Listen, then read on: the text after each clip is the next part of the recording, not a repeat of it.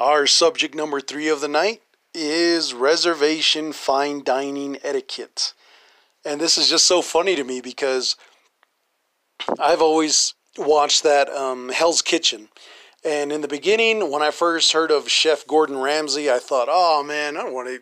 Well, actually, I saw the preview, the trailer, when the first episode was coming out. And I thought, man, this is stupid. I don't want to see some guy yelling and screaming and throwing a temper tantrum like a little kid.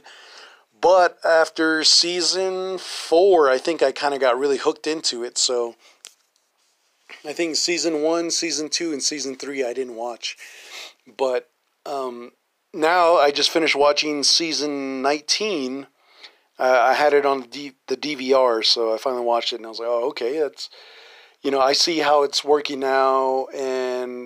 But anyways, in between these seasons, Chef Gordon Ramsay started doing some more programs. One was called Hotel Hell, where he goes to like hotels that are supposedly,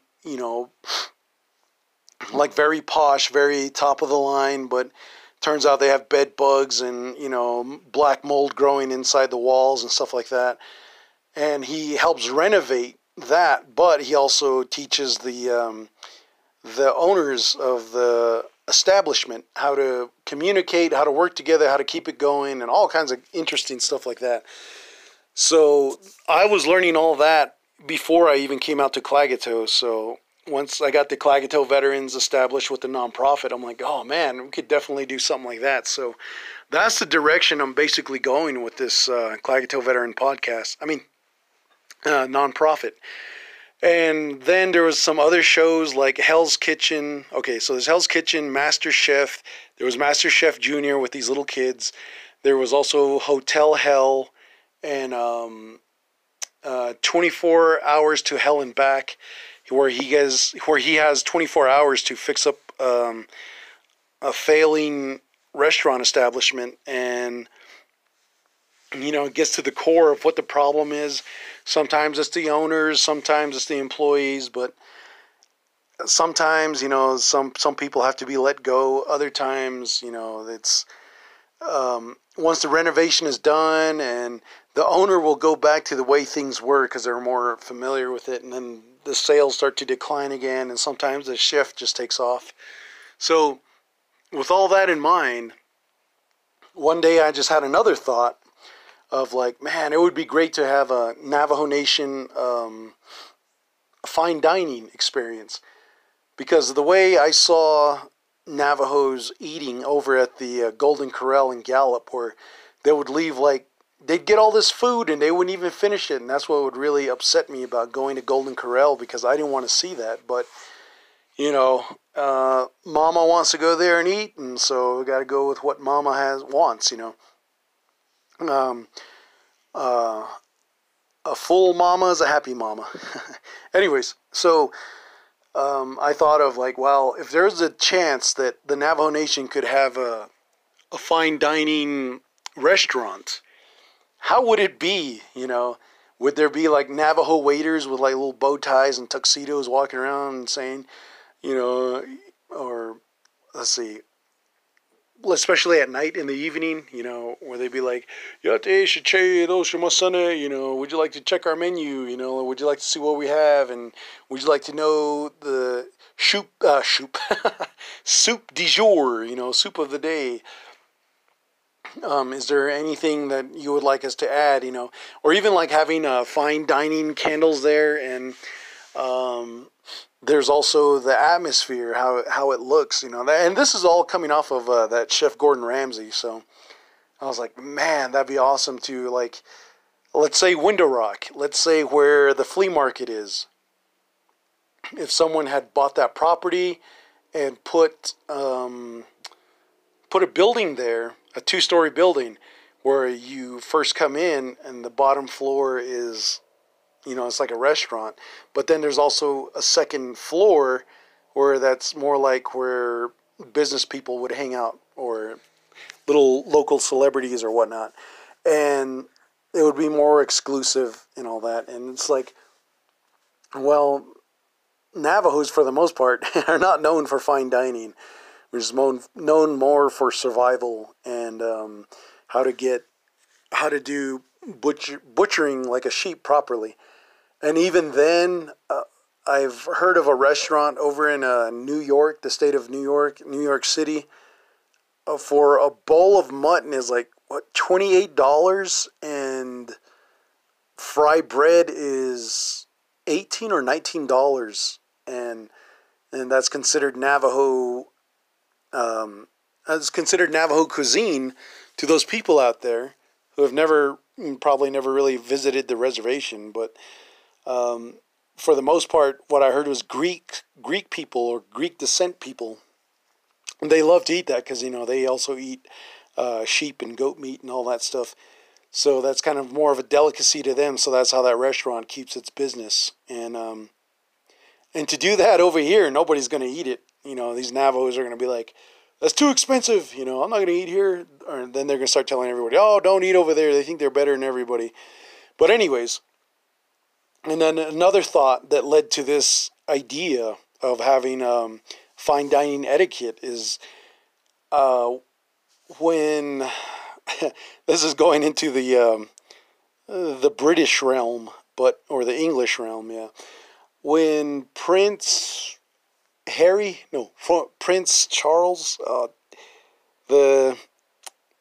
Prince William, there we go.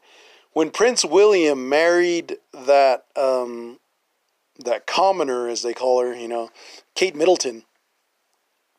During that time, I stayed up and I watched that. I kind of got up early. I think I was babysitting. A little kid was up, so. And I just checked it out, and I was like, oh, well, I may never get a chance to watch something like this again. Let's just see how they do it. And after all that was done, the wedding ceremony and all that stuff, then I started, I went online and I just kind of checked out like some of the stuff they were doing and they were talking about and the highlights. And one of the things I saw was like the chef. Someone did a little documentary on those, not the chef, the I don't know, let's say butlers, the servants, there we go. And there's an actual like class, a course, university for that. And I was like, man, that'd be awesome to be like the first Navajo to go over there just to learn how to set a table, just to learn how to properly hold, a platter full of, fine dining food, how to put it down in front of the royals and, get everything situated and in order. And even before they even showed up, you'd have to be that person to organize like how the table setting's going to be, where the flowers are going to go, where the candelabras or whatever the hell it is they put on their table, and to give that presentation, And I thought, man, that'd be a trip to do that. And they taking that class and they're asking me questions, and I'm like speaking in my res voice, and these guys are all proper in English. So at that point, I was thinking to myself, what would they say? Would they say, "Speak like us"? That's what would help your service a lot better, or keep your crazy American Indian accent and just serve and don't say shit.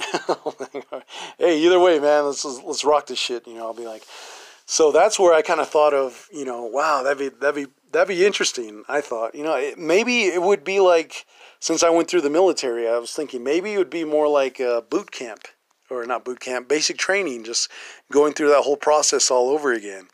And the drill instructor would be like really proper, really knowledgeable on how, when you set down a course, I don't know, like a dish or whatever the hell it is they do, how to like step back properly, and then maybe you got your dish rag ready in case like someone chokes on like a piece of meat. Would it be proper for you to go over there and kind of tap them on the back, or pick them up and give them the Heimlich? That's like a whole nother crazy interesting thing that I want to learn and know about. I'll probably look it up on YouTube when I get around to it. But So putting all those things, elements together, that's where I came up with this idea of the, having what would it be like basically to have a Navajo fine dining etiquette experience, who would be seen over there? Who would be going over there constantly? More than likely it would be the elected officials because all the money they steal. So they're over there leaving. Well, from what I know, they don't really leave tips, so which is kind of sad. And so, but it would be, I would say, it would have to be mandatory if you're going to eat at this fine dining restaurant that you must leave a tip because, because that's just how the whole thing works, And that's where, just kind of looking at some of these Navajos that are walking along the highway, hitchhiking, the way they're dressed, and a lot of them go for that cowboy look. And to have one of those guys so desperate that he comes up to the restaurant and says, I want a job, I'm tired of hitchhiking into Gallup to find a job, get a job, donate blood, or whatever the hell they go to town for. And, to have this person come in and then you're like, all right, well, what are your qualifications? I can stand around all day. All right, well, that'll work. Here's let's take your measurements and see what size you wear. We'll get your uniform ready, and you are responsible for dry cleaning and all kinds of stuff. So just seeing the guy that you saw hitchhiking earlier, looking like a cowboy, he's now coming into the restaurant, taking off his cowboy gear, and he's all sweaty and dirty or whatever. Maybe even have a shower ready for these guys, but they change their clothes, come back out with like buttoned up shirts and with like little bow ties, and then also not only that, but to have a maitre d', a Navajo maitre d', having people come on in and have them sit down, but. I really wouldn't want to discourage anyone, but it would be really awesome to see an old Che and an old Musun come in together, and they're all decked out in their turquoise and silver, and their nice clothes, maybe even escorted by their grandkids or something. But just to kind of have that little bit of elevation in our lives, rather than always looking at like the burrito lady coming over to the clinic and give her your $3 and you can get your burrito, So it would I just kind of thought maybe it might help the social structure to have that. But then again, just like any other race, there's going to be that group that's going to be looking at that restaurant like, oh, that's only for those snooty Navajos that think they're better than everybody. And it's like, why does it always have to come down to being better than somebody else? Can't you just let people just eat there and just go about your business, go back to McDonald's or KFC or the burrito lady? Not that I'm dissing the burrito lady. That burrito lady, she's awesome. She's one of a kind. And so those were just kind of like the ideas of how would it be if we had fine dining, Navajo Nation fine dining? Maybe it could be like something that could spread to like the next community or across the res, where that chain of fancy restaurants kind of expands, and Navajos are now looking at themselves like, oh man, I'm so sick and tired of looking like a trashy bum. I want to go out there and I just want to enjoy myself. I just want to know what it's like to drink from like a real fancy glass, or even just to have food delivered to you fresh off the grill, and they take that little lid off, so you're like, oh man, that's so awesome. And the mutton stew is like really prepared in a fancy way, but it still tastes the same. It still has its nice little flavor, unless you want to change it up or whatever. But those were like the ideas that it would be pretty interesting to kind of figure out how this would work out, because it's time to kind of start thinking outside the box of, well, let's just make some Navajo tacos and serve them on a styrofoam plate. Not that there's anything wrong with it. It's just that, just it's been done so many times. It's kind of lost its luster. You can definitely make fun of it, but at the same time, it's just best to kind of have a little bit of different scenery, something nice, something that that the tribe can be proud of, rather than always looking at, oh, the kids are our future, but once they get to 13 and 12, or once they become teenagers, oh, the hell with them, we'll just take money away from them, and we won't hire them unless they do us sexual favors when they're 18, 19, and we'll have them become, our little I don't want to say robots, but what was those little thingies called? Our little clones coming in and doing what we want them to. Well, slaves. There we go. Slaves. So that's how I've kind of broken all that down. And like I said, I wanted to talk about that for so long. Now I'm finally getting a chance. So that's going to pretty much be it for tonight as far as that goes. But it would be interesting to hear Navajo Pedro's take on it and to hear what he had to say. I think he worked in the restaurant industry before. I don't know if he was like a busboy or I really can't see him as a maitre d' with his little bow tie, and just kind of escorting people to their tables and kissing ladies on the hand and whatnot. So, but anyways. So we'll go ahead and end that right there and jump on to our next subject again. Here we go.